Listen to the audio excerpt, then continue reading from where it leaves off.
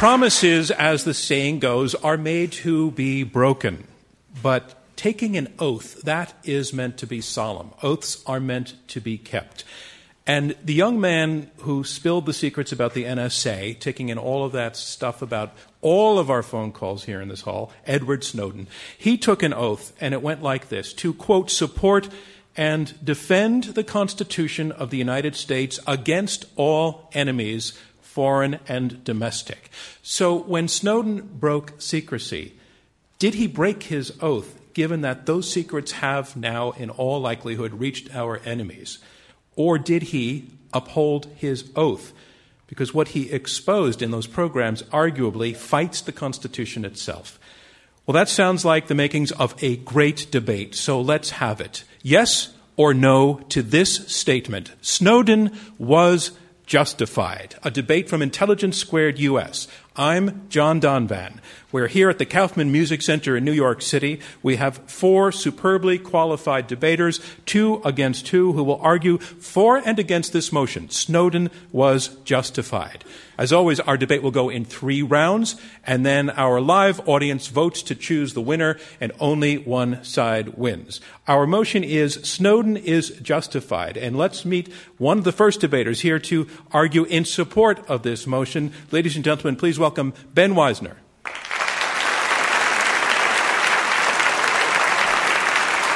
And Ben, you are the director of the ACLU Speech Privacy Technology Project.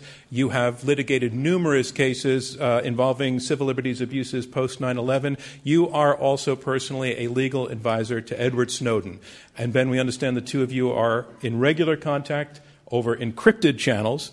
Not long ago, you were in Russia visiting him. And so just out of curiosity, does he know that you're actually doing this debate? He does know. He has been following the global debate very closely, and he's aware of this debate tonight. Is he watching this debate tonight? Well, you know, there's a 9-hour time difference, but he's a night owl, so I would put the chances at about 50-50. All right. Ladies and gentlemen, Ben Weisner. Thank you. And Ben, would you introduce your partner?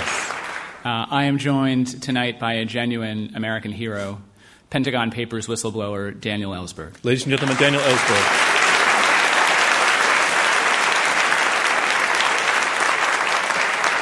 Daniel Ellsberg, you were once called the most dangerous man in America by Henry Kissinger. And in 1971, you leaked the Pentagon Papers' 7,000-page top-secret study that detailed government secrecy and deception during the Vietnam War. Newspapers published it. It came out as a book.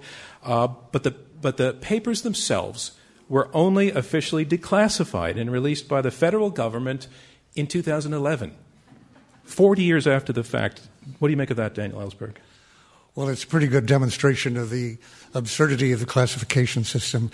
Probably 98% of what is now classified, and we're talking about billions of pages here, that is more than 2 or 3 years old, should not still bear a classification sense. Or let's say 5 years old. So they're keeping it for 40 years is typical. So we're getting a little bit of a look ahead at what your arguments are going to be. Ladies and gentlemen, Daniel Ellsberg. Our motion is this: Snowden was justified. And here to argue against the motion, we have 2 debaters. First, please, let's welcome Andrew McCarthy. And Andrew, you are a former chief assistant U.S. attorney who led the prosecution against the blind sheikh, Omar Abdul-Rahman, and 11 others for the 1993 World Trade Center bombing. This is your second time, actually, debating with us. The first time was almost 7 years ago in our inaugural season. You got us off to a great start. The motion that night was better, more domestic surveillance than another 9/11. And maybe we don't have to ask, but what side were you on that time? Believe it or not, I was on the better, more surveillance side. And How'd you're you on do? the Upper West Side. They were on the better, another 9/11 side. So, How'd you do? Well, I had a great time. I'm not going to push on that one. Ladies and gentlemen, Andrew McCarthy. Thank you. And Andrew, your debating partner is? My debating partner is a great American patriot, the former CIA director, Jim Woolsey. Ladies and gentlemen, James Woolsey. James, you are also arguing against this motion, Snowden was justified. You were CIA director from 1993 to 1995. You served on 5 different occasions under both Republican and Democratic administrations. Your life post-government has included working on security and alternative energy issues, and you're currently chairman of the Foundation for Defense Democracies. But here is an interesting thing that we dug up 2 years ago. In 2012, in a theatrical workshop experimental presentation of a musical comedy, you actually played a CIA director. And you sang. I'm not sure whether you danced, but could you tell everyone what was the name of the CIA director you played? Heinous overreach. Which tells us, if nothing else, you have a sense of humor. Thank you, James Woolsey.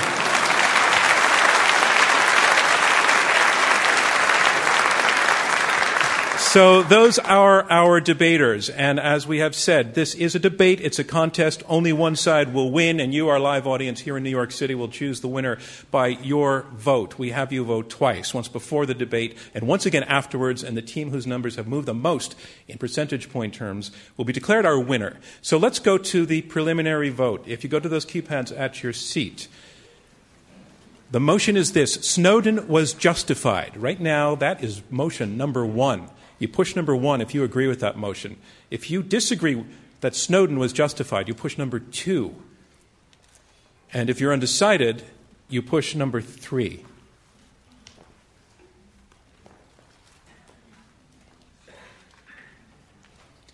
And we'll lock out the system in about 10 seconds. If you made a mistake, just correct your vote, and it will lock in your last vote. And remember, again, at the end of the debate, we have you vote a second time. The turnaround time on the results is about 1.5 minutes, and we draw the comparison between the opening and the closing votes. That's how we determine our winner, the team whose numbers have moved the most in percentage point terms. So on to round 1. Round 1, opening statements by each debater speaking in turn, uninterrupted. Those will be 7 minutes each. Our motion is this: Snowden was justified. And here to speak first in support of this motion, Ben Weisner. He is legal advisor to Edward Snowden, and he is the director of the American Civil Liberties Union Speech, Privacy, and Technology Project. Ladies and gentlemen, please welcome Ben Weisner.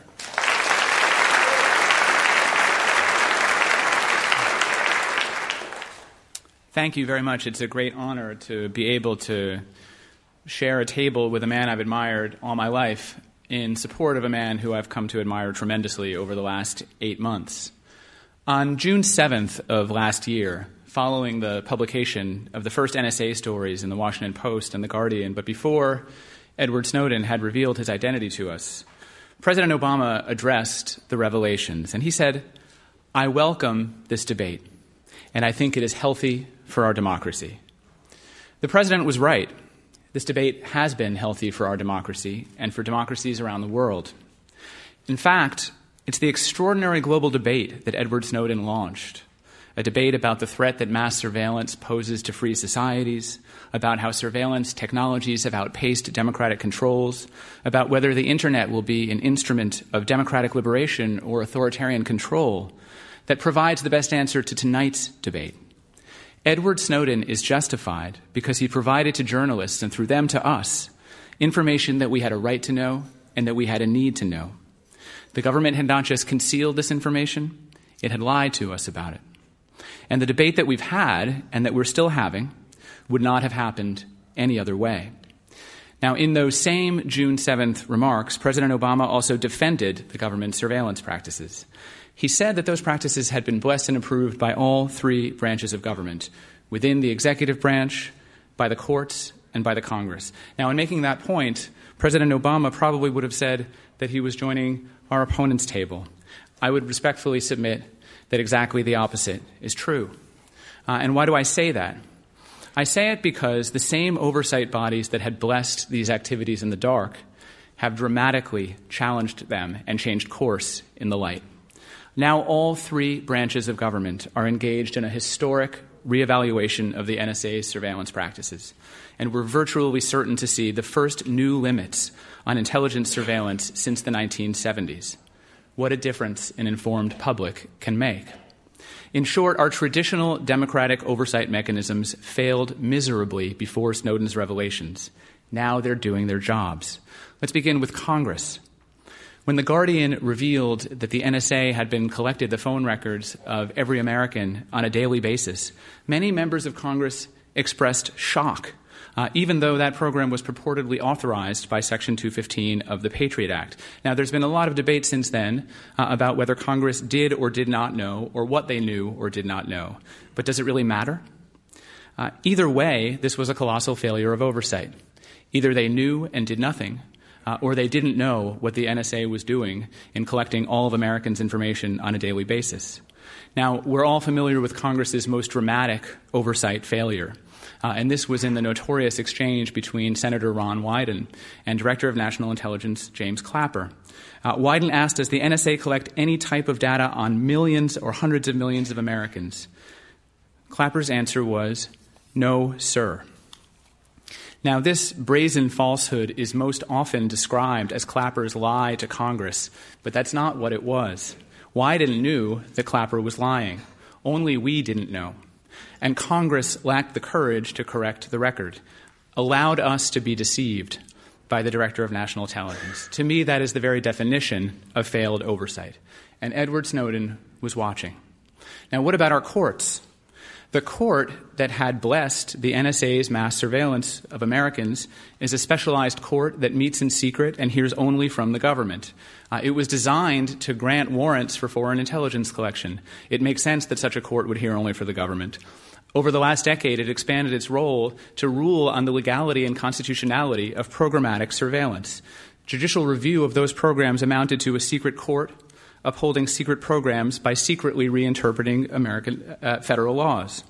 Now, when groups like the ACLU tried to challenge the NSA's activities in open federal courts, an interesting thing happened. The government didn't say to those courts that the programs were illegal. The government said that we had no right to be in court. And the courts acceded to that demand. The government's argument was we couldn't prove that we had been surveilled, therefore we had no standing to even raise these challenges. And in a 5-4 decision last year, the Supreme Court accepted that rationale and dismissed the case without even considering the legality of these programs. Edward Snowden was watching that too. Now, when critics say that Edward Snowden should have gone through the system, that's the system they're talking about. Courts and Congress that had abdicated their constitutional oversight role. Now, what's happened since Edward Snowden's act of conscience? Since he brought the public into this discussion?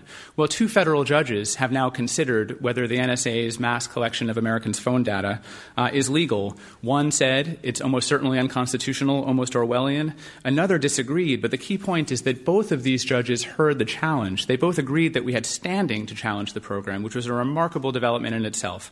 Finally, these courts are doing their job and more challenges are on the way. What about Congress? A newly energized Congress has held dozens of oversight hearings, public ones, and is considering sweeping intelligence reforms that we haven't seen in nearly half a century, to end bulk collection of Americans' phone records, to reform that secret FISA court so that it doesn't only hear from the government and others. Even the executive branch has undergone an extraordinary reevaluation of these programs. An NSA review panel appointed by the president, which included very, very senior former intelligence officials, the number 2 at the CIA, concluded that the NSA had allowed its technological capabilities to dictate its surveillance practices rather than ensuring that its practices conform to our laws and values. None of this would have happened without Edward Snowden. For that reason alone, he was justified. Thank you, Ben Wisner. And that's our motion. Snowden was justified. And now here to speak against this motion, I'd like to bring to the lectern James Woolsey. He is chairman of the Foundation for Defense of Democracies and a former director of the Central Intelligence Agency. Ladies and gentlemen, please welcome James Woolsey.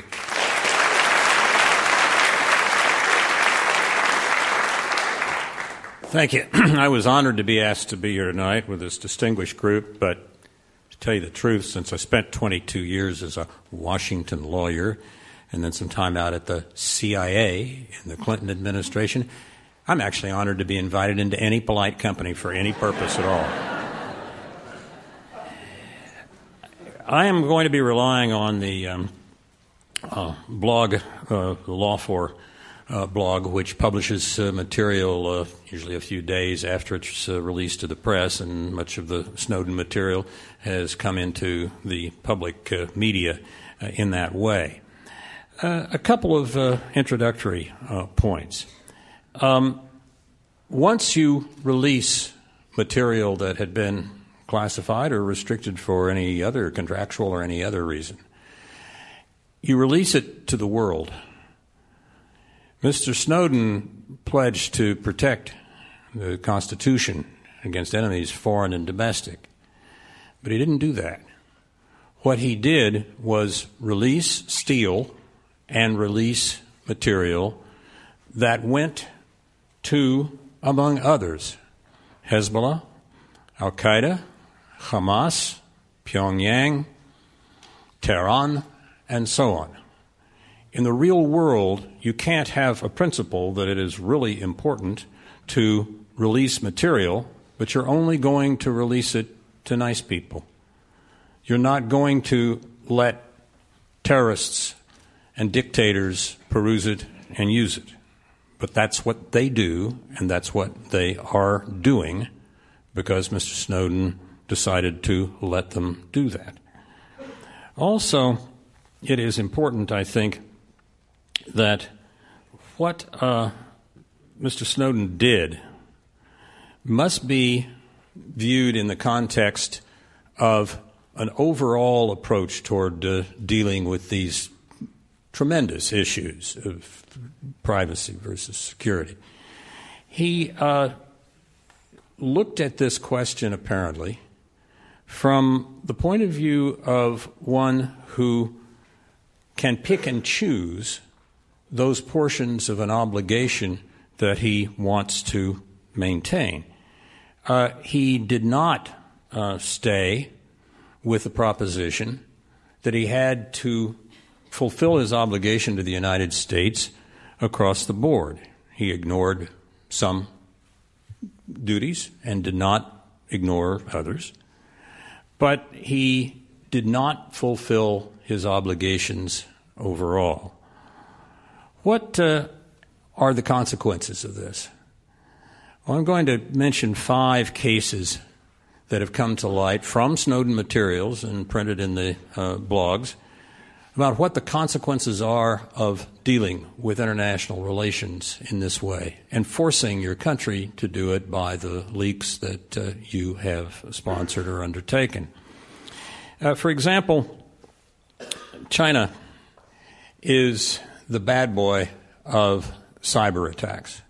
Throughout the world, Chinese cyber attacks, theft of information and material, malware, on and on, are a nuisance at best and a potential tragedy at worst to a huge range of countries and individuals. We had figured out a way, pre-Snowden, the United States government had, to essentially have a bit of a jujitsu operation against the Chinese and to create a possibility whereby we could take their malware in a cyber world and send it back to them after making some adjustments and create problems for them rather than they creating problems for us. It's a clever operation. Mr. Snowden, of course, ended it by explicitly turning loose material that dealt with it precisely. We have an organization in the Middle East, the Islamic State of Iraq, a terrorist organization of the worst kind.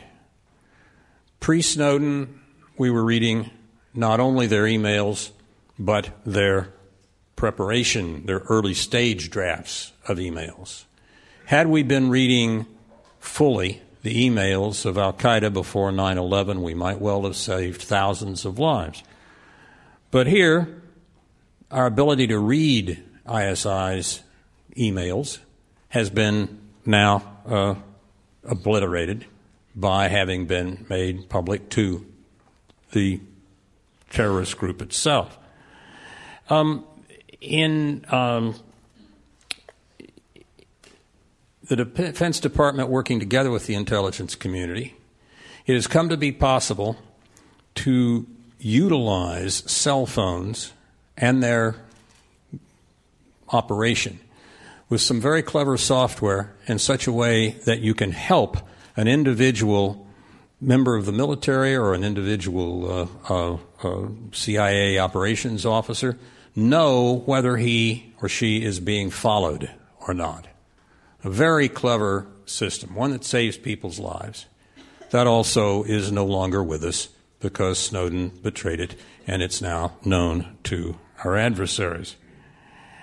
In Latin America, we have come to find how to penetrate the communication networks of some of the worst organizations and groups that are selling women, principally women, into sexual slavery. We had a very good handle on how that was being done, working with other Latin American countries in dealing with it, and that trafficking, that human trafficking network, and our knowledge of their capabilities is, of course, now gone, with Snowden having released that to those who are enslaving women in that part of the world. James Woolsey, I'm sorry your time is up. Thank you. Thank you very much. And a reminder of what's going on. We are halfway through the opening round of this Intelligence Squared U.S. debate. I'm John Donvan. We have 4 debaters, 2 teams of 2, fighting it out over this motion: Snowden was justified. You've heard the first 2 opening statements, and now on to the third. Debating for the motion, Snowden was justified, Daniel Ellsberg, a former U.S. military analyst and the Pentagon's paper, Whistleblowers. Ladies and gentlemen, Daniel Ellsberg.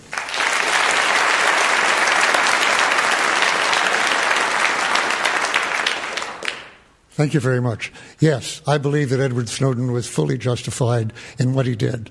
That does not cause me to support or make a judgment on any particular thing which has not yet been released or which has been released exactly, but a question of whether he has served the public interest on balance in a way that could not have happened otherwise. I don't know the details that Ambassador, a former DCI, James Woolsey, has told about, and I'm not sure how you know, actually, unless you are privy in a way that has not been announced here. I do know what has been released by the papers so far. Snowden, of course, has not released a single page by himself. He has explicitly said over and over that he doesn't trust his own bias in terms of transparency here. He wanted the judgment to be made of public interest by journalists that he trusted, and I think with right, and that is what has come out so far. I think that he was justified to the same degree and in the same way that I believe I was justified in releasing 4,000 or 7,000 pages of top-secret documents 40 years ago, the Pentagon Papers. I believe that I had been mistaken earlier to keep silent about what I knew to be lies by my president, Lyndon Johnson, and later the President Richard Nixon, for whom I'd also worked, about what they were doing, what was happening, what the costs were, what the prospects were in Vietnam. I was concerned at that moment not so much about the Constitution, which had clearly been violated in terms of lying us into that war, but I was concerned at the people who were dying on both sides, wrongly, I thought, by our escalations and by those lies.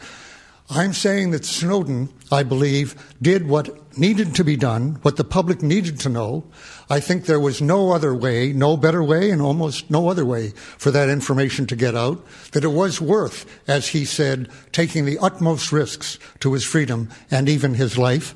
And, of course, we've heard exhortations, actually, by Mike Rogers of the House Intelligence Committee, or the Homeland Security Committee, that he should be extra-legally assassinated. Others have suggested by due process of law. I give Ambassador Woolsey credit for talking about the need for due process here. But the fact is, had I believed the motives that were described by the people at the beginning of the supposed opposition to Snowden, and we haven't heard that precisely from these 2 people yet, or at all. But if I believed that he had done this for some other country, for Russia, for China, to their benefit, or even to major benefit to them, outweighing any benefit to the public interest, I would not be supporting him now. I believe firmly that Edward Snowden is no more a traitor than I am, or that I was, and I'm not. I was called that by the President and the Vice President at the time, 40 years ago, 43 years ago. I was called every name that has been called virtually to Edward Snowden, or for that matter to Chelsea Manning earlier, in terms of blood on hands as to what would be the cost of this. None of that came out in my case, which is, I think, why I'm seen somewhat differently now, 40 years later. Nothing in Chelsea Manning's trial actually came out to justify the statement that people had died as a result of his revelations. And I think you should take with more than a grain of salt the descriptions right now that much worse will happen from Edward Snowden. Revelations. The fact is that I think what he revealed was not just what NSA was doing, which I will stipulate, was essentially with the knowledge of the President, at the orders of the President, desire of the President, and the knowledge of key figures in Congress. But as Ben Weisner made the point, that to me reveals his greatest revelation, which is that the reforms that came in after earlier revelations of abuses by the FBI, CIA, NSA, and Army intelligence 40 years ago and 35 years ago that led to the Church Committee and the current reforms like the FISA court and the intelligence committees, I think what Snowden has revealed is that those reforms, which were very necessary, failed. And they need to be not only redone, but better reforms are necessary, and I hope very much will result from what Snowden has revealed. As a matter of fact, all I've mentioned already, that Ambassador Woolsey has said that he thought there should be due process, there should be a trial for treason. That's something I'd argue with, which implies that he thinks that Snowden adhered to an enemy of the United States. That's the definition in the Constitution, which I know he knows. I certainly disagree with him on that, and I think that's absolutely wrong. But he believes then as a result he should get the maximum penalty for that, which is to be hanged by the neck till he is dead. Now, actually, one American was hanged by the neck for giving secrets to Americans. Actually, he was the first American to be charged with giving secrets to Americans. I was the second, 200 years later. His name was Nathan Hale, and it was a name that used to be known to every American schoolchild, as I know, and I've found, sadly, that seems not to be the case today. And he was an American spy for George Washington during the American Revolution, hanged by the British, and the reason he was remembered during my growing up was for his words on the gallows. I regret that I have but one life to give for my country. What country was that?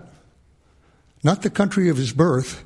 That was a colony of King George III, in which he was in rebellion and was charged with treason, essentially, of which he was essentially guilty to George III. Like every other signer of the Declaration of Independence, 5 of whom, out of 56, were hanged as a result. But they'd pledged their lives, their fortunes, and their sacred honor, like Nathan Hale, to a country that did not yet exist in the world, a country of shortly to be, of a constitution with separation of powers, independent branches with checks and balances against each other, and a country with a Bill of Rights. When Snowden said there were things worth dying for, I agreed with him. That's the mood in which I gave the Pentagon Papers, and I think he was right to do what he did to defend and protect the Constitution of the United States. Thank you, Daniel Ellsberg. Our motion is Snowden was justified. And here to make his argument against this motion, our final speaker in the opening round, Andrew McCarthy. He's a contributing editor to the National Review and a former federal prosecutor. Ladies and gentlemen, Andrew McCarthy.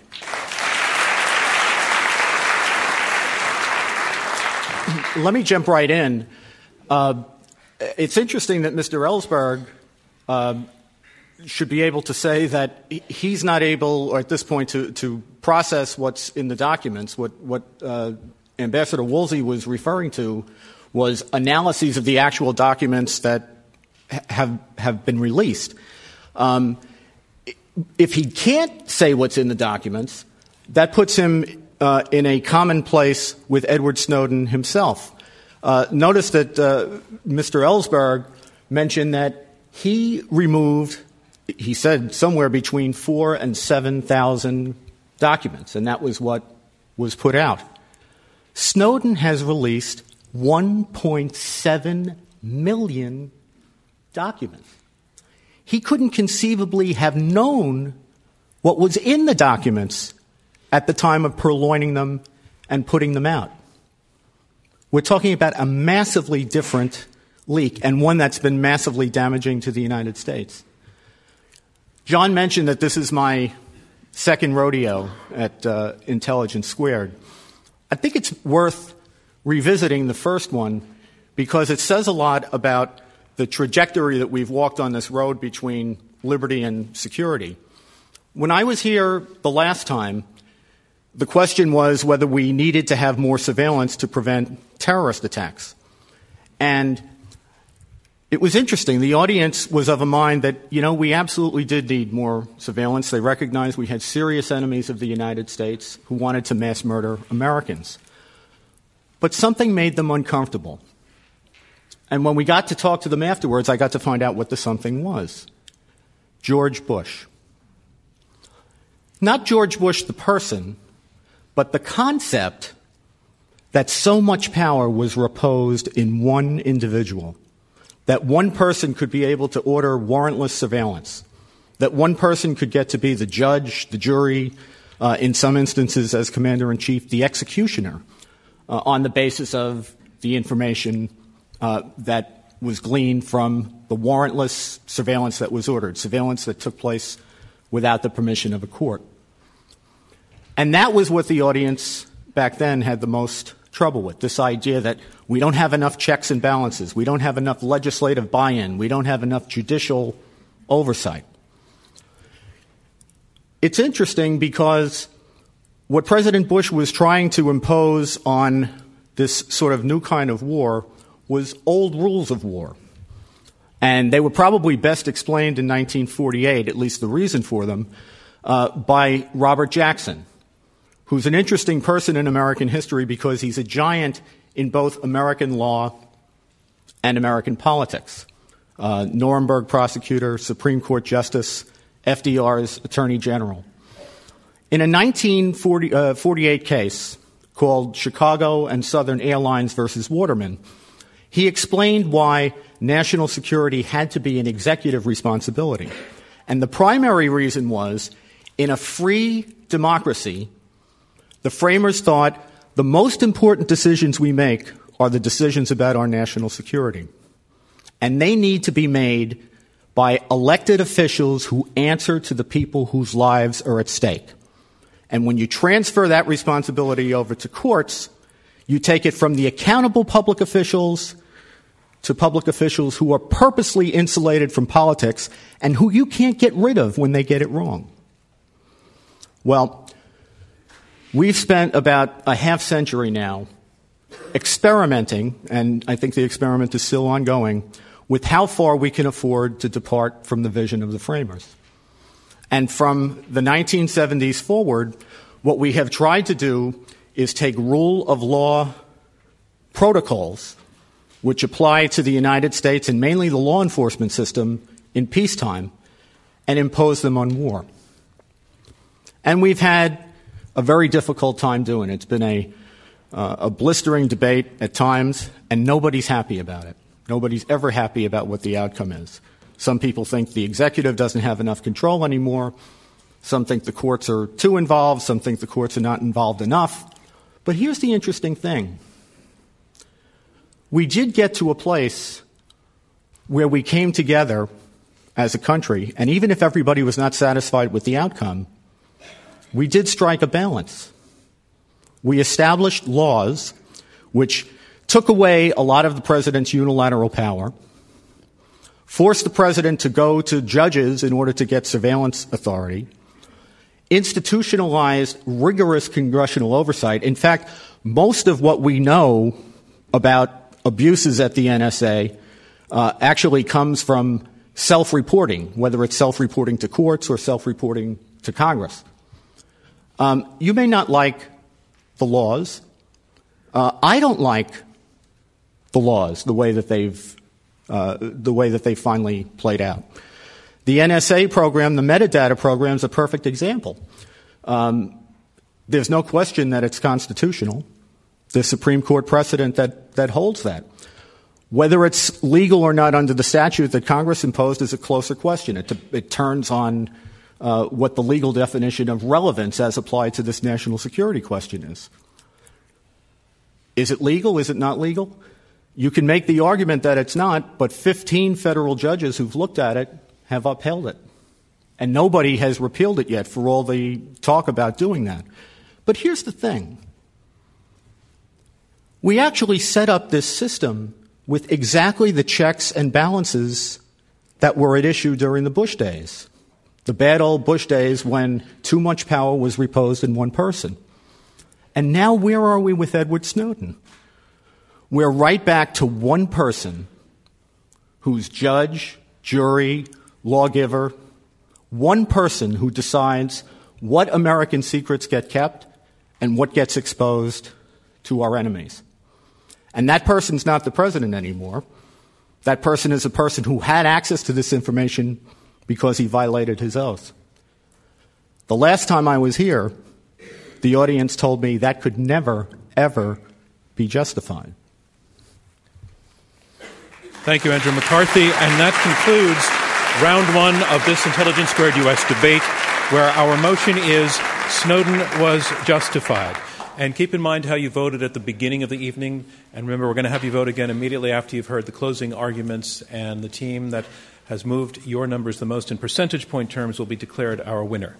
Now on to round two. In round two, the debaters address one another directly and take questions from me and from you in the audience. Our motion is this: Snowden was justified.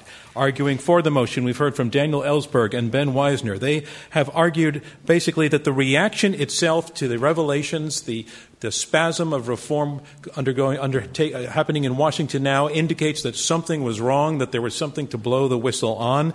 They also say that the whistleblower system itself internally is broken, that the watchdog system itself internally is broken, and at bottom, there was no other way for Edward Snowden to do what he wanted to do. And by the way, he didn't set out to spy for our enemies. The team arguing against the motion, James Woolsey and Andrew McCarthy, say nothing justifies what Edward Snowden has done to the United States, that in fact he has caused serious harm to America's security. They went through a list of specific programs that were clever, involved a great deal of investment, and that now have been obliterated by his action to the detriment of everyone's security. They say a sign of the irresponsibility of what he did is the sheer number of documents that he released. He could not possibly have known himself what was in all of them, and that, by the way, the internal system does work. Oversight, carefully negotiated and worked out for years, is functioning as well as it can. I want to put first to the side that's arguing against this motion this question of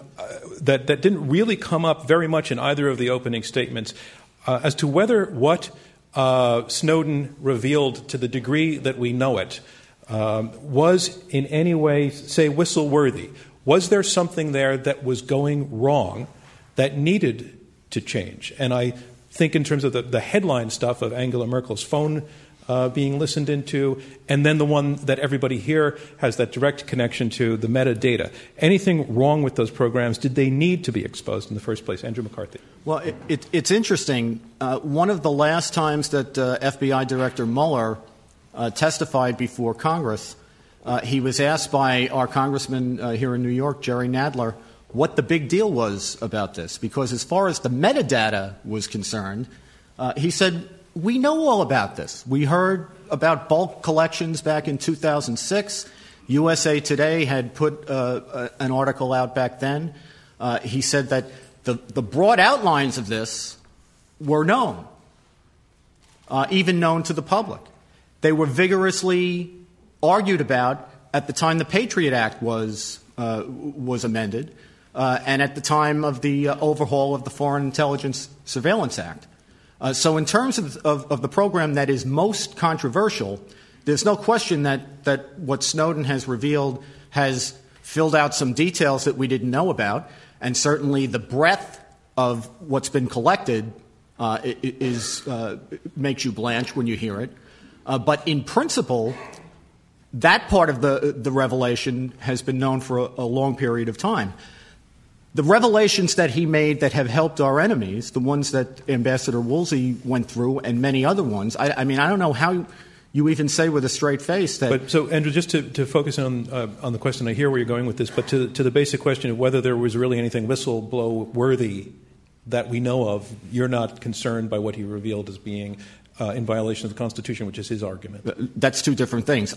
It's not that I'm not concerned. Congress is concerned. That's why there'll probably be some modifications of the law. Was it whistleblower-worthy? No.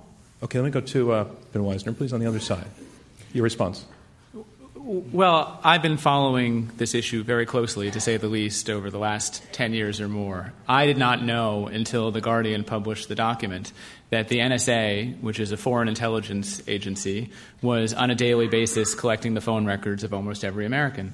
Someone else who didn't know, or says he didn't know, is Republican Representative Jim Sensenbrenner, who is one of the principal authors of the Patriot Act, who says that he didn't know until this document was published that Section 215 of the Patriot Act was being used in this way. Whether, again, that's true or not isn't important to my argument. Either he did not know, he certainly should have known. Either way, Congress didn't do anything about it. As soon as the public was read into this debate, we're now seeing open federal courts debate the constitutionality of this. One federal judge actually enjoined it and said it's almost certainly unconstitutional. And we're seeing Congress threaten not to reauthorize this unless the administration will agree to reforms. James Woolsey. There's much of the controversy here involves metadata, which lets the executive branch, and has for many years, lets them see and keep a record of what is on the outside of an envelope, let's say in first-class mail, the address, the return address, and the postmark. That's been approved by the courts for a long time. It has been true for decades. It's true now. That is basically metadata with first-class mail. If you do it with telephone calls, number that was called from, length of call. What has changed here is not that the federal government has gone away from a reasonable policy. It was, and I think it still is. What's changed is Moore's Law. What's changed is now we are talking about emails and telephone calls in the gazillions rather than first-class letters. But you still do not hear of substantial malfeasance or other steps using simply the metadata. So, James Woolsey, you're saying there really was the alarm did not need to be rung. There wasn't a fire in that sense. Where alarms need to be rung, they should be discussed, and sometimes it's important. I stood behind at the time, and I stand behind Daniel Ellsberg now, for his courage in moving on the Pentagon Papers. He was dealing with policy issues and major lies that had come at us from the executive branch, and he did a courageous job, defended himself in court. Federal government misbehaved, and he was released. But what Daniel Ellsberg did, I think, deserved a whistleblowing. What happens when metadata goes as a result of the development of electronics from one instrumentality to another, even if you knew about it at one time and you're a congressman and you forgot about it because you're getting older and you forget stuff, doesn't change, not talking about anybody in this room, okay, doesn't change the fact that metadata is just metadata. All right, let me bring in Daniel Ellsberg. It's always dangerous when your opponent starts to compliment you. It's a very tricky move, but his point being you had something to blow a whistle about. Edward Snowden does not. What's your response to that? Let me move on something else. No, before you do that, I'd like to hear your answer to that question. Okay. I'm saying that he is saying that Edward Snowden did not have anything to blow a whistle on. You did, but Snowden didn't. Okay. Most of the material that I put out in the Pentagon Papers, 4,000 pages that I gave to the newspapers, an additional 3,000 that I gave only to the Senate Foreign Relations Committee, it so happens. So the some I didn't put out. It's very clear, by the way, that Snowden had enormous amount of information that he could have put out. He says, and hasn't been challenged, that he chose not to because he thinks it was not in the public interest. And a lot of what he put out was for background to the press in looking at that, but he relied on their judgment as to what to put out. In terms of when you say there was a difference in my case, in the 4,000 or even the 7,000 pages, there was actually no evidence of clear-cut domestic criminality or even international criminality.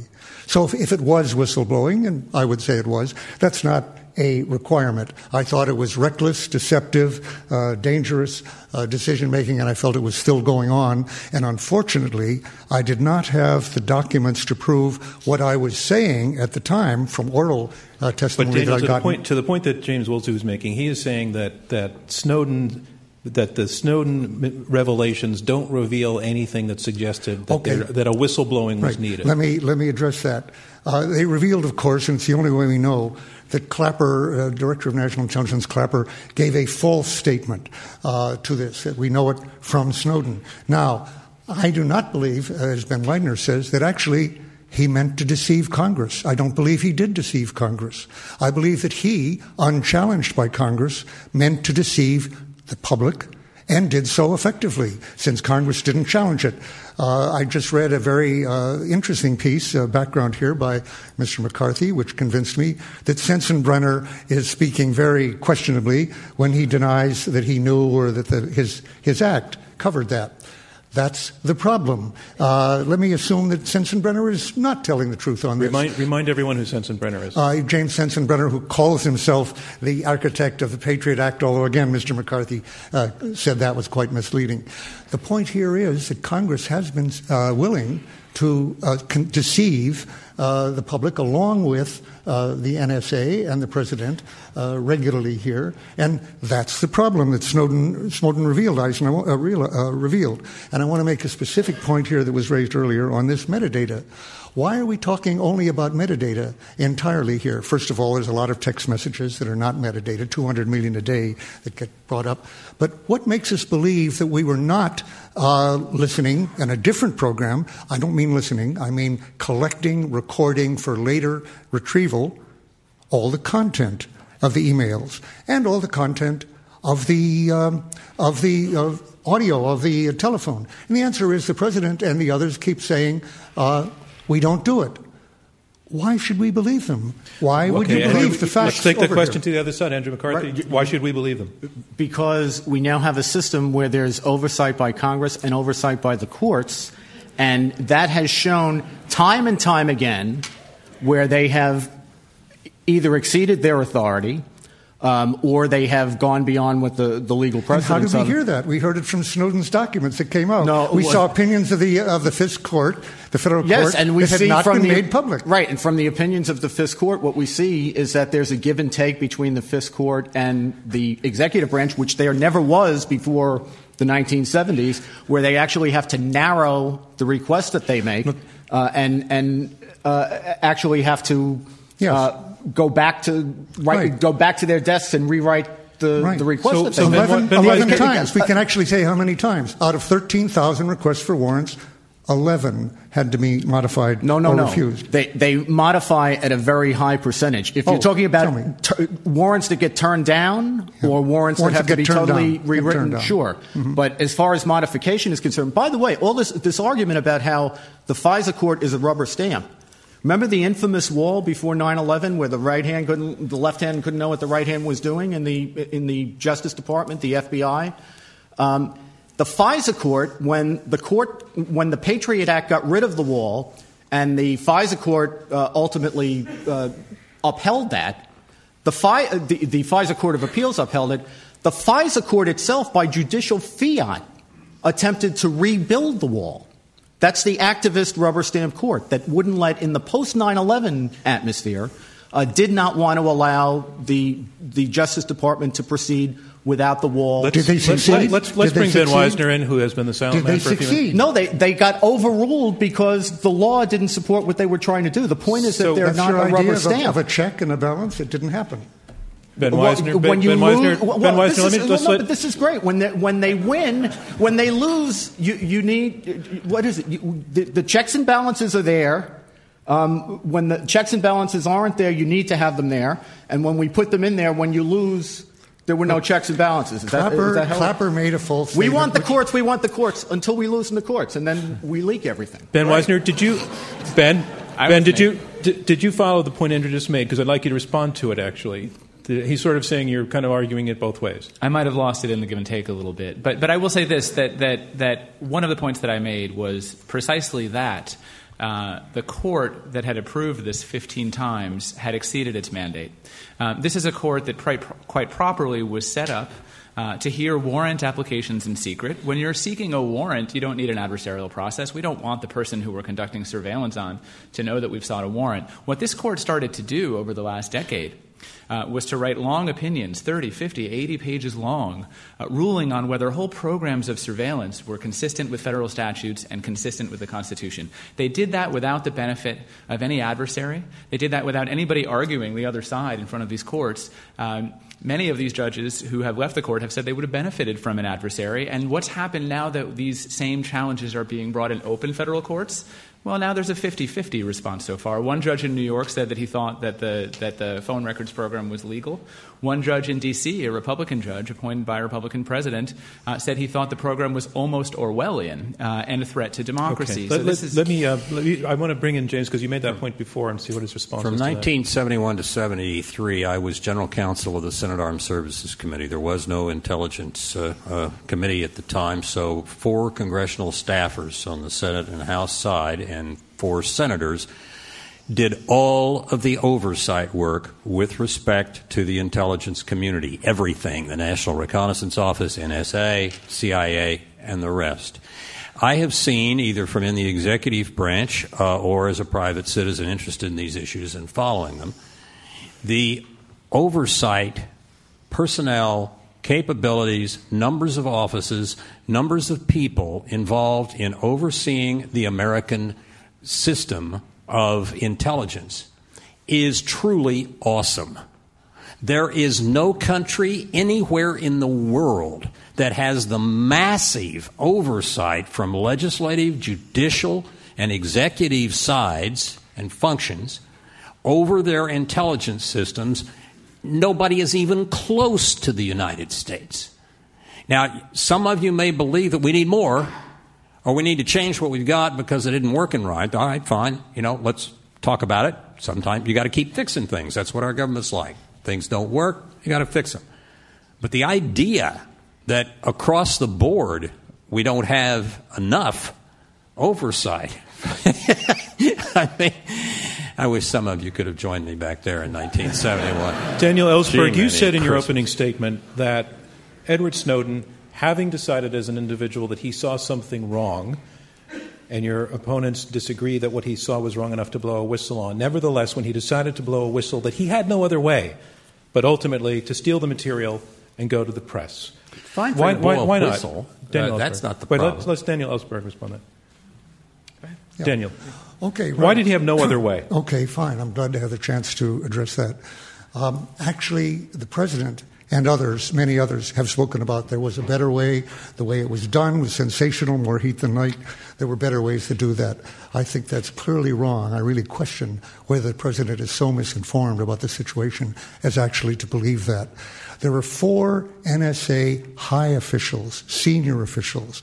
I'll name them: Kurt Wiebe, Ed Loomis, Bill Binney, and Thomas Drake, who have among them an average of 30 years in the NSA. One is 28, another is 32, who left the NSA because it conflicted with their conscience eventually.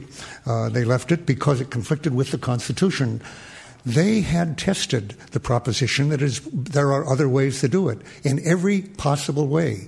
They had complained to their superiors that the then warrantless surveillance that was going on since 9/11 was unconstitutional, was a violation of the Fourth Amendment. What was the constitutional violation? The Fourth Amendment. Oh, really? Well, but Andrew, let him just finish. Yeah, I want to stay on the point of whether he had another way. Let me say on that. Let me go a little further. It wasn't just unconstitutional.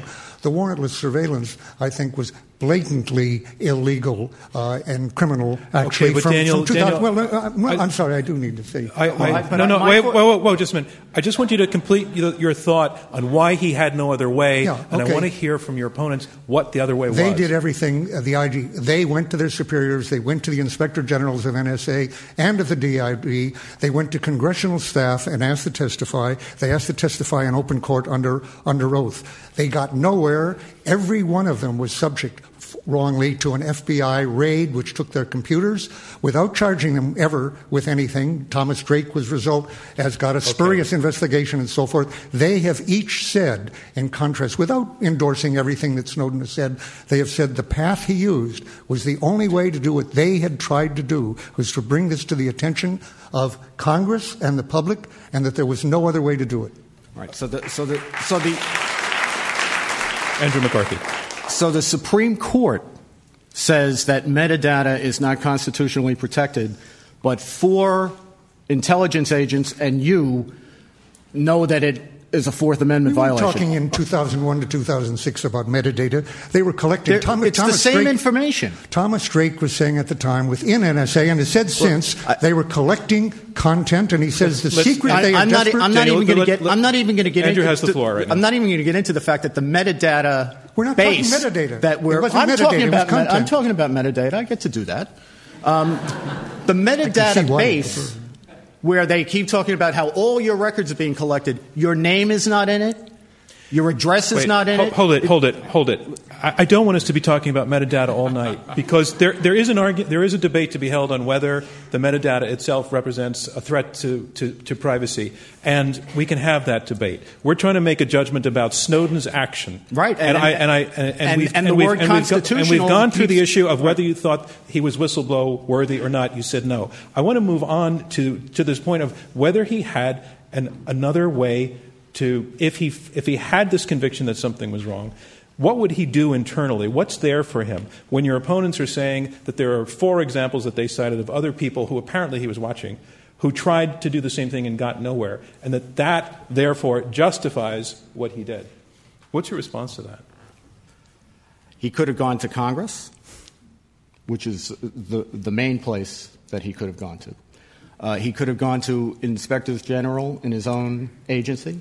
I haven't heard any evidence that he actually tried to take any of these steps whatsoever. Did he try? Yeah, Ben Weisner? He did. He certainly has told Barton Gellman of the Washington Post that he did complain regularly internally, but it's interesting that you think he should have gone to the same Congress that you say knew everything that he was going to report. Congress did know. He was supposed to tell Senator Wyden was on the floor of the Senate with his hair on fire saying, if only the public knew what I knew, they would be outraged. They would be furious. Well, we didn't know because he didn't tell us. We only know it because Edward Snowden gave it to the press, and the press told us. Now the rules are changing. But when you say he did try, really, how hard did he try to go up the chain of command? Well, and how effective could it have been? No, it's a different question. No, you're saying he didn't try because you're saying he didn't try because he didn't think it would work. No, I'm saying he did report his concerns to superiors. One time when he reported concerns to superiors in a posting in Geneva, he was reprimanded and punished for it. This is the experience of people who complain in the intelligence community, is that they either get ignored or they get crushed. I think that's nonsense. I have had an inspector general look into my management of the intelligence community and have disputes about it with him. I have seen a whole range of approaches of people inside intelligence organizations go up the chain through the processes that let them argue that they've not been well treated. These systems are not fanciful. They work most of the time. They're not perfect. But generally speaking, if you have an inspector general or you have a committee of the Congress that has responsibilities, you live in a free country. You can go see people. You can make appointments. You can argue. You can compromise. It's the way we do things. But you can't just forever add people and offices. Otherwise, you won't have anybody doing anything else. You already have so many people and so many structures preserving oversight over the intelligence community that the mind reels. Daniel Ellsberg. I can believe that Ambassador Woolsey is totally sincere in his description of that. Of course, he's not speaking as a whistleblower, and I wonder how many whistleblowers actual whistleblowers he has actually spoken to. I have a great many, the Government Accountability Project and many others. The experience of going to IGs is simply a way of being, and to your superiors, is a way of identifying yourself as a troublemaker who will be suspected of being a leaker. If there is a leak, that's why the 4 NSA people who had not been a leak to the New York Times, which in my opinion they should have been, and certainly would have been more effective. That's why they were raided by the FBI and the computers, because they identified themselves as somebody who already thought the system was unconstitutional. Ambassador Woolsey, I thought by your own comment, if I understood you correctly, and I'm interested that you worked on the Senate Armed Services Committee, and were a senior staffer on that. But I thought I heard you say there were 4 staffers. There were, which sounds about right, and there were some others. And the idea, of course, that we're talking about effective oversight is absolutely ludicrous. The judges of the FISA court, several of them now, especially ones off, and even some who are on, have said, what can we do to see whether any of our orders are implemented? We don't have technical experience. We don't have staff. We don't have budget. And essentially the same is true of these committees. And I want to make one last point here. Russell Tice, well, first Thomas Drake has said, the one I'm talking about has said, the secret they're trying to hold on to desperately is to talk about metadata and not reveal how much content they are already recording. And Russell Tice has said, I, in the NSA, had phone records of Judge Alito, of journalist sources, of Congress people, including Feinstein and her staff, and a great deal of content. Now, maybe he's wrong. Maybe he's wrong. But he has asked to testify under oath to Congress, and not one committee has asked one of them to testify because they don't want to know. James Woolsey, and then I want to move on. I was emphasizing emphasizing how much the oversight machinery of the Congress has grown since 1971. Up to 4. It's stunningly grown. That whole wing of the Capitol these days, I get the feeling if you walk into it, it may sink into the ground. There are so many people's offices in it. The oversight machinery of the Congress and of the executive branch is quite extensive. It may need some reforms. If so, fine. Let's talk about it. If it has to be classified, talk about it in a classified forum. Figure out what changes need to be made and make them. That's the way we do things. I want to go to audience questions now. And I ask you to bring up questions that keep us on this topic of Snowden's actions, his motivations, the consequences of what he's done, and whether they justify what he did. We haven't even talked yet about the against side's argument that he caused enormous harm to key government programs that are protecting all of us, and somebody might want to bring that up. If you raise your hand, I'll call on you. If a microphone will be brought to you. If you stand up and give your name, we'd appreciate it. Hold the microphone about the distance from your mouth that I have with this microphone so that we can hear you on the radio broadcast. Ask a tight, focused question that's on this topic. Sir, right down here. The mic's coming down from behind you. Could you stand up, please? Thank you. Avi Spindell. My question concerns, was it necessary for Snowden to divulge the amount of information that he did and still create the process that he was seeking? Ben Weisner. Well, I think this gives us another opportunity to clarify and to respond to one of Andy McCarthy's points. But you are going to answer his question. Yes. The number of documents that Snowden has disclosed is 0.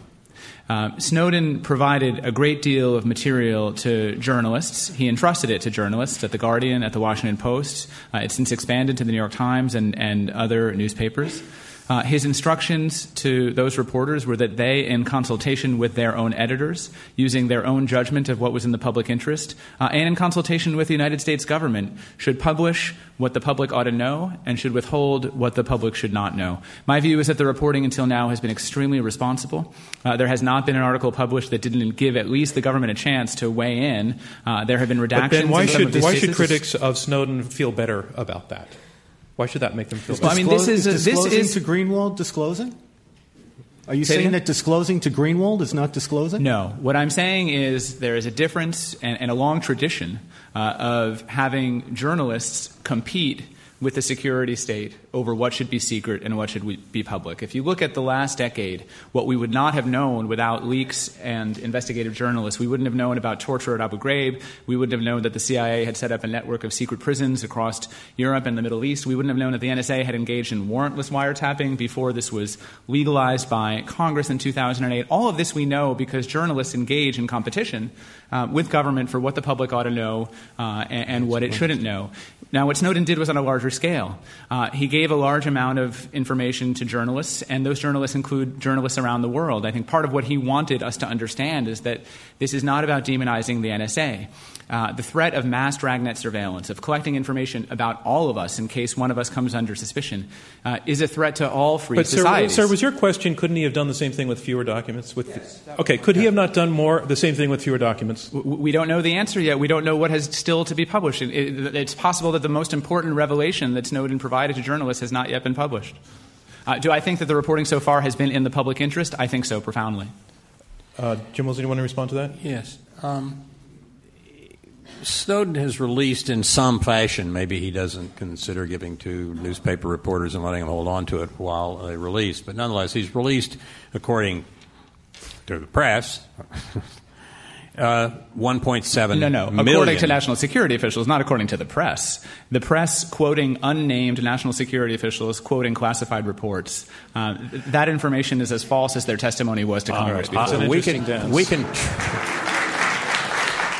We can track back through that if you want.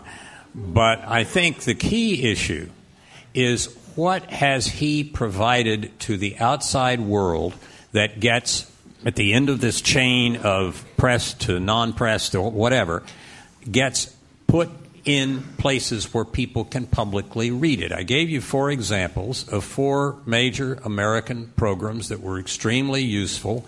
And the blog material indicates that this is material that was disclosed as a result of Snowden's efforts and operations. And we lost all 4 of those programs, and we will lose a lot more. So does that concern this side?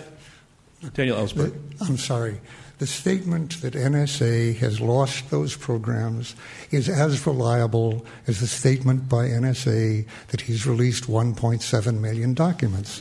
Snowden has said publicly, and to me, it so happens on encrypted line, that that's an absurd estimate and has no relation to the much, much, much lower amount that he released in terms of this. And the reason that does make a difference is that obviously 1.7 or 1 million or half a million can't be read by him. He learned from Manning to avoid the charge that he was releasing anything he had not read himself. Daniel, why do you say, I think the word was absurd, the statement you said, Jim Woolsey made, that 4 important programs have been lost. Why is that an absurd statement? No, it's not absurd. Maybe it happened. But to take at face value the statement that NSA has not been able to replace that it doesn't have substitutes, that it actually caused them harm. Some of those programs are not NSA programs, they're military programs. Fine. Some of the programs are the programs of other foreign intelligence services. What I'm saying is that this sort of thing can't be decided by you or me or by the press. It has to be decided by intelligence committees in a court that have an entirely different technical capability and backup and technical access to NSA programs that does not exist now. And I've been trying to give one specific example of that. When Russell Tice has said numerous times in public that he had evidence, personal knowledge, first of targeting of every member of the Armed Service Committee, every member of the Intelligence Committee, including Feinstein, her staff and home. He prepared to testify that under oath. When he said that he wanted to testify, NSA immediately sent him a letter, which I've seen, saying, this is to the Armed Services Committee, your old committee. And he said, I want to testify to armed services. And they said, we remind you of your oath under NSA. The Armed Services Committee, and they didn't distinguish between staff and members, the Armed Services Committee is not cleared for that information. What? This is oversight? This is an absolutely broken system. Sir, right down here. If anybody's a member of the press, we'd appreciate it if you could identify yourself as well. Isn't this off the record? Nothing is off the record, ever. Hey, Dan, I thought it was code word. Sir. Does it disturb you? Can you tell us your name? Herb London. Thanks. Does it disturb you that some of the revelations that came out when Mr. Snowden was in China and Russia may very well have jeopardized intelligence offices operating clandestinely across the world? And your answer can't be, we don't know if it has, because the question is, it may well have. It's very plausible. But I've heard the answer from you guys a few times. Well, who knows? But go ahead. No, I haven't. Okay, Daniel Ellsberg. Yeah. Well, the answer I've heard, and it's a question of who you believe on this, is that Snowden said that he had actually the knowledge of practically every clandestine office of NSA in the world. Not only the knowledge, but he hadn't just seen it, but he had the knowledge. He said he had no intention of releasing that or taking it with him to China or anywhere else, that he took any classified information, because that would not be in the public interest. Now, should we believe him? Well, some say no, it's all given to China. First of all, I trust his judgment as to what the public ought to know or not know about NSA more than I trust the judgment of anybody who said none of this should be known to the public. I don't think their judgment is to be trusted at all. And I do trust subject to refutation, to analysis. It's the Congress and the courts. And as the four people in NSA plus Tice have all said, it is essential that there be a group of techies, nerds, hacker types who have the technical knowledge, reporting with full access to NSA data, reporting to Congress and to the judiciary, and that's the only way we will get this system under constitutional control. Does anyone have a question that will be directed to this side? And are there any women here who would like to ask a question? I'm trying to balance a bit, but I need you to put your hands up. Thank you. Now it has to be a really great question, of course. Yeah. Do you mind standing up? Of course. Thanks. Shannon Wilkinson, how could Snowden have approached Congress?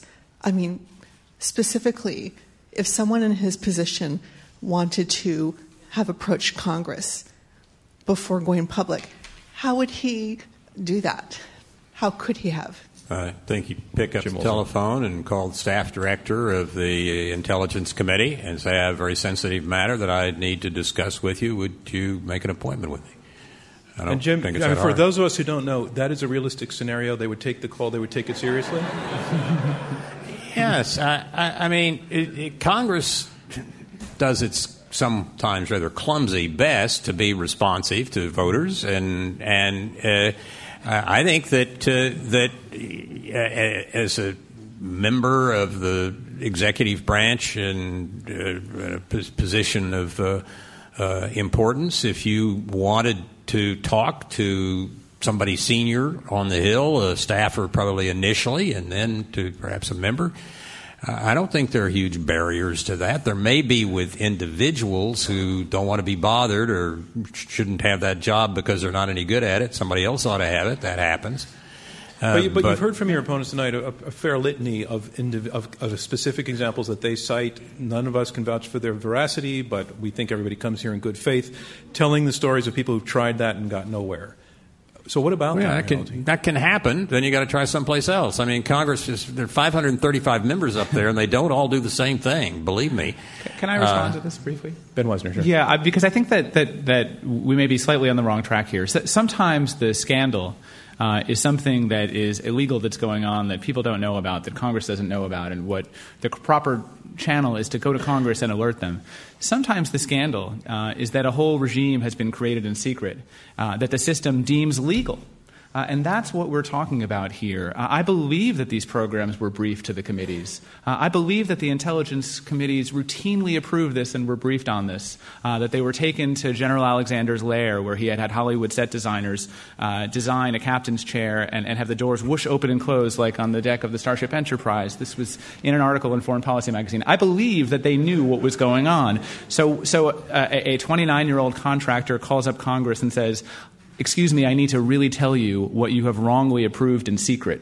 No, what was needed was for the public to know. And once the public knew, everything changed. Right down in front here. Oh, let me just say something for the radio broadcast. I want to remind you we are in the question and answer section of this Intelligence Squared U.S. debate. I'm John Donvan, your moderator. We have 4 debaters, 2 teams of 2, debating this motion: Snowden was justified. Going back to questions from the audience. Sir? How long do we have? About another 15.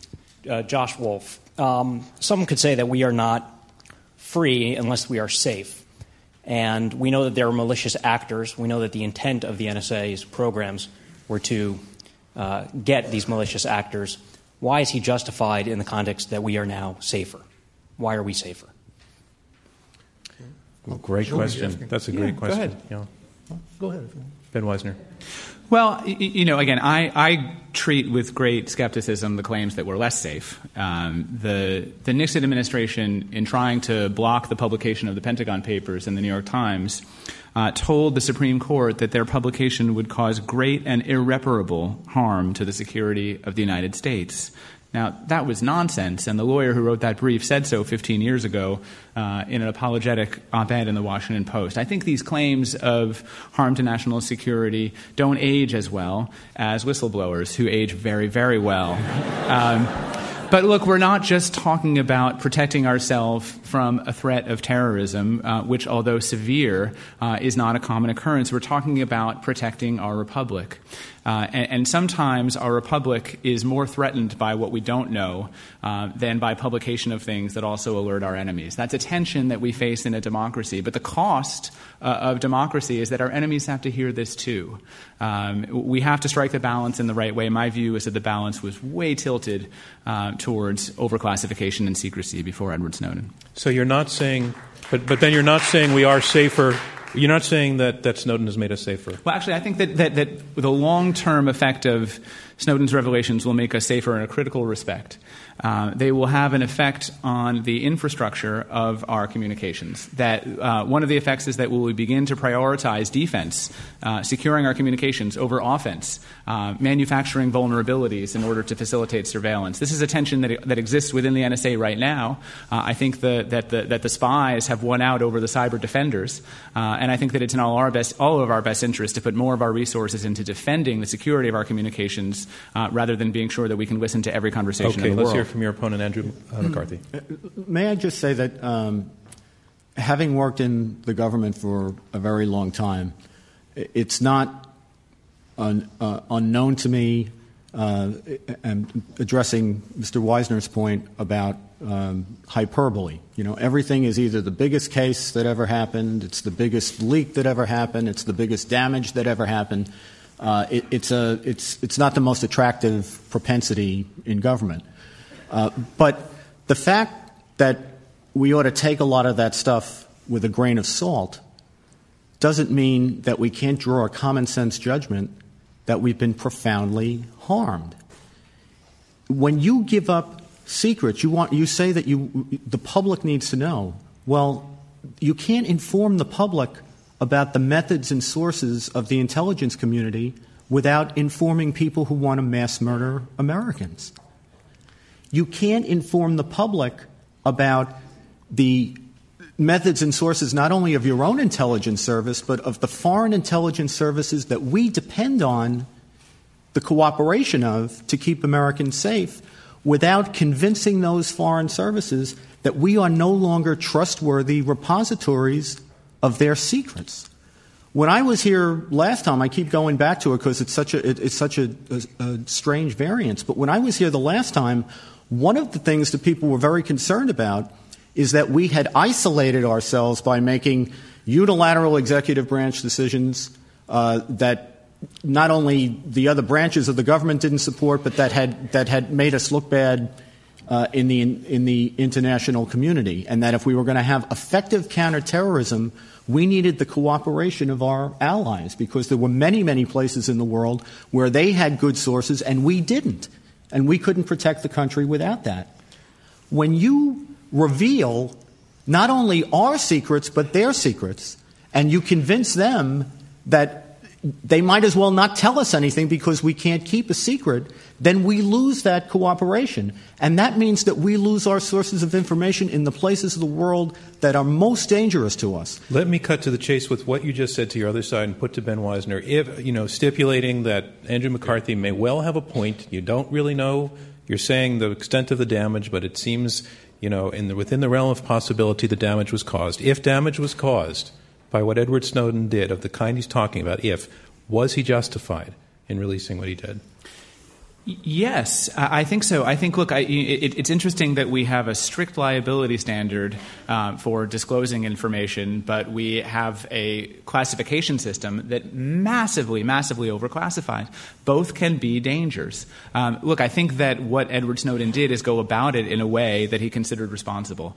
He said, I've spent a sheltered life. I've been in the intelligence community. I don't trust my own biases. I'm going to go to principled but aggressive journalists, and those journalists should use their judgment about what should be published. Now, Edward Snowden told Time magazine he didn't agree with all those judgments, that there were articles that were published that he did not agree were in the public interest, but that proved his point that he is not the one who should have been making those decisions alone and on his own.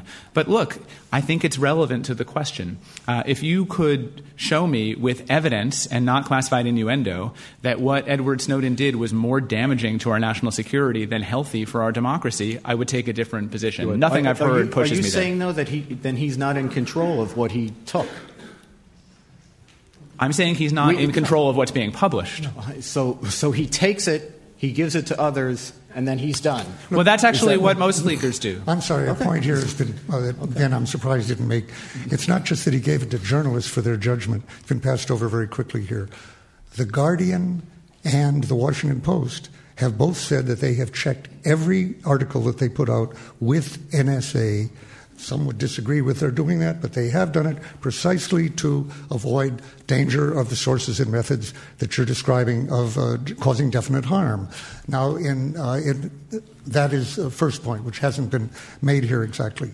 But the fact is that Wyden and Udall, Congressman Wyden, Senator Wyden and Senator Udall, in fact, felt that it was outrageous, that it was shocking to the American people if they knew that, if they knew this stuff, and it was probably unconstitutional.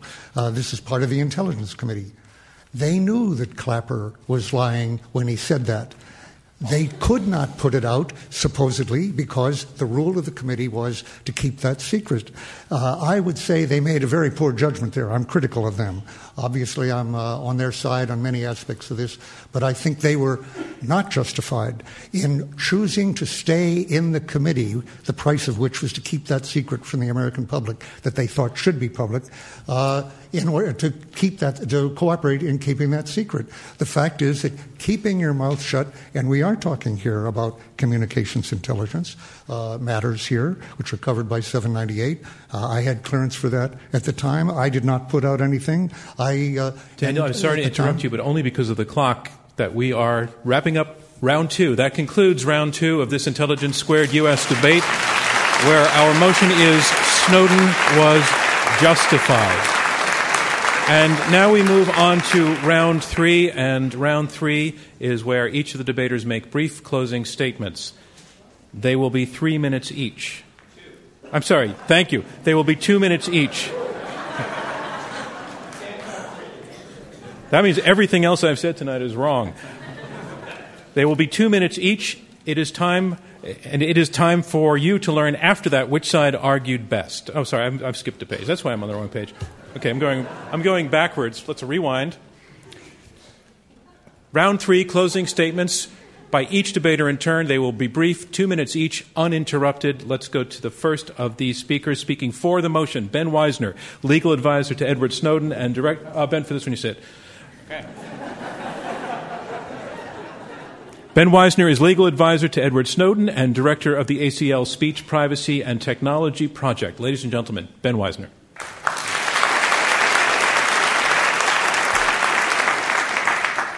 I want to close with a few observations about the surveillance apparatus that Edward Snowden, through journalists, has exposed. For much of our history, our privacy was protected as much by cost as by law. It was simply too expensive for governments to track most of us most of the time. Now, because of technology, for the first time in our history, it's technologically and feasibly possible, financially possible, for governments to track all of us on a massive scale and to collect and store the majority of the world's communications. We now know that the NSA has built that capability and has used it in ways that are profoundly troubling to many of us. Polls show that 6 in 10 Americans think that the NSA's surveillance practices have gone too far. But Edward Snowden was even more concerned about what the NSA might do with these capabilities, say in the aftermath of a traumatic terrorist attack. He believed that the weak protections that are in place right now were likely to be swept away, and that our country's system would be replaced by one that looked very, very different. Now, whether and with what controls we should entrust our government with those kinds of enormous powers is a hugely consequential decision in a democracy. We should have debated this issue before the NSA deployed a global dragnet surveillance apparatus. We didn't. But it's not too late to debate it now and to impose strong democratic controls. Now, I began this debate by quoting President Obama, and I'm going to end in the same way. Just a few weeks ago, he gave a speech in January about NSA surveillance and the reforms that he would be implementing and proposing. And President Obama repeated his words from June. He said, "One thing I am certain of, this debate will make us stronger." The President of the United States believes that the debate Edward Snowden launched, a debate that no one can seriously argue would have taken place without him, has made our nation stronger. Thank you, Ben I can't Weisner. think of any stronger justification. Thank you. I'm than sorry that. your time is up, and thank you, Ben Weisner. And our motion is Snowden was justified, and here to summarize his position against this motion, James Woolsey. He is chairman of the Foundation for Defense of Democracies and former director of the CIA. Ladies and gentlemen, James Woolsey. Thank you. I want to take a couple of minutes to describe one incident in my time as Director of Central Intelligence, and it's how I think things like this ought to be done. A newspaper reporter was working on a story, and from the questions that he was asking and whom he was asking them of at the CIA, it was quite clear that he was on to an extremely sensitive operation that we were conducting, a legal one, I would say, and one that was potentially great benefit to the United States, but extremely dangerous. We did not want him to pursue that line of investigation. He was persistent. I indirectly approached his boss, the editor of the paper. I got nowhere, and so I asked if I could go see the editor of the paper one-on-one. And the two of us talked. And I said, I'm going to do something that no regulation authorizes.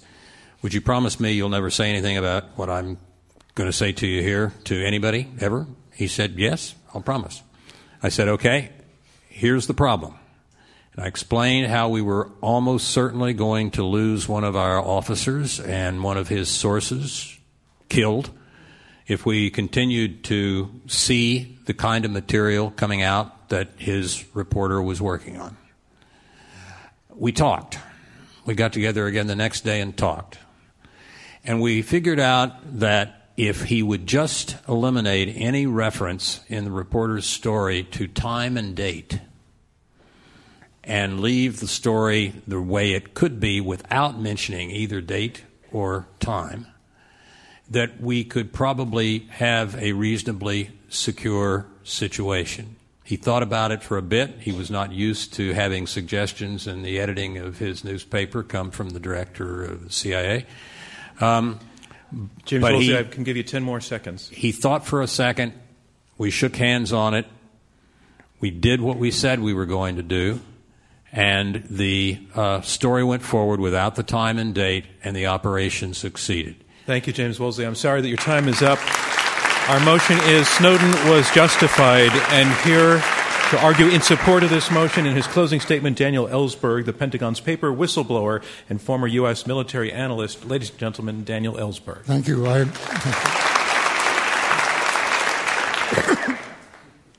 I agree with Ambassador Woolsey that was, as Director of Central Intelligence, an appropriate way to behave, that you were convincing, and that the news editor was right, convinced by your argument to change it. The Guardian and the Washington Post have both said that they have modified, at the request of the NSA, virtually every story that they have written on the basis of this. They did not accept all the objections, but that in every case they have done some.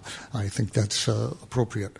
On one question that's come up again and again here as to what might happen with this American NSA government congressional collection of potentially everything, including content. Let's call it potential at this moment. In fact, I would ask Mr. McCarthy what he believes the collection storage agency for NSA data being built in Bluffdale, Utah right now is for, if it is not for audio and video content. As Tice has said, it is in use right now in part of it, and all the digital data in the world, that's email, chat logs, credit logs, everything, can be stored in a small room. This huge facility is being collected, he believes, for content, and I wonder if you believe otherwise. When it comes to 9/11, if anyone here in this audience or at this table believes that Edward Snowden or any of us wants to increase the risk of another 9/11 or is indifferent to that, I think they are being very foolish. When it comes to having gone to Congress, I think he learned from the example specifically of the NSA 4 people that I've talked about, plus Tice, that would be a foolish thing to do. I must say that if you had asked me a year ago when I believed these people as to what was being collected, whether there was any chance of reining this in and preserving our democracy, the separation of powers and everything, with what was being collected, I would have been very pessimistic. Daniel Ellsberg, I'll give you the same 10 seconds I gave your opponent. 10 seconds, please. Edward Snowden has given me hope. And the reaction to what he's done and the reaction in Congress and the public has given me hope. And I would say when it comes to his solemn oath to defend Thank you. I'm sorry you're out of time, but thank you. Our motion is Snowden was justified, and here to summarize his position in 2 minutes, Andrew McCarthy. Andrew McCarthy, he's contributing editor to the National Review and former Chief Assistant U.S. Attorney. Ladies and gentlemen, Andrew McCarthy. Thank you. Well, finally, I get to agree with Daniel Ellsberg. I think it's absolutely clear and absolutely sure that no one at that table wants another 9/11 to happen.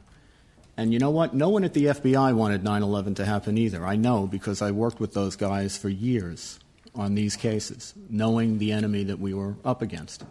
And yet that didn't stop us from putting in regulations to the point that 2 weeks before 9/11 happened, we had 2 of the hijackers known to the FBI to be here, and the intelligence part of the FBI didn't allow the criminal investigative part of the FBI to try to track them down because of the internal regulations that we had put in, because we thought that we could impose more law enforcement rules on a national security problem. And the result was 2 weeks later, the 9/11 attacks. Now, we are in an eternal tension between liberty and security. We're never going to resolve it. And it's also about as human a problem as you can imagine, which means that whether it's because of misfeasance or malfeasance or something in between, mistakes are always going to be made. And some of them will sound scandalous because of the life and death kinds of matters that we're dealing with. But the fact is, we've spent now, in earnest since 9/11, but certainly going back to the 1970s, a great amount of our time trying to grapple with how do you impose the rule of law on the demands of war. Sometimes we get it right. Sometimes we don't get it right. But the point is, we're now at least at a place where civil liberties actually are elevated in a way that they never were before. And that's something to be celebrated, and breaking that is not something that can be justified. Thank you, Andrew McCarthy. And that concludes our closing statements. And now it's time to learn which side you feel has argued the best. We're going to ask you right now to push again the keypad at your seat that registers your votes. We will get the readout almost immediately. Remember, the team whose changes their numbers the most between the first and the second vote will be declared our winner. The motion is Snowden was justified. If you agree with that motion, push number 1. If you disagree with that motion, push number 2. If you are or became or remain undecided, push number 3.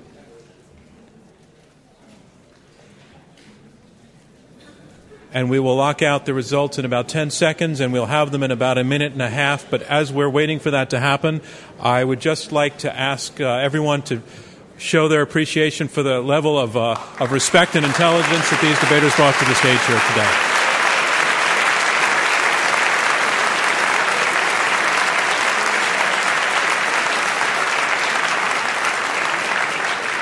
It's an example of the reason that Intelligence Squared exists, where our goal is to raise the level of public discourse, and we know that the gulf between the gentlemen on this stage is enormous, but it was meant a great deal that they were able to actually have this discourse in this fashion. And our debates, in fact, are made possible because of support by people like you and our listeners on radio, et cetera, our live stream, the podcast, and we would ask you, if you would want to consider it, to please consider a donation to our organization by visiting our website and clicking on the Support Us tab, and our website is www.iq2us.org. We would also like it if you tweeted about this debate, the Twitter handle.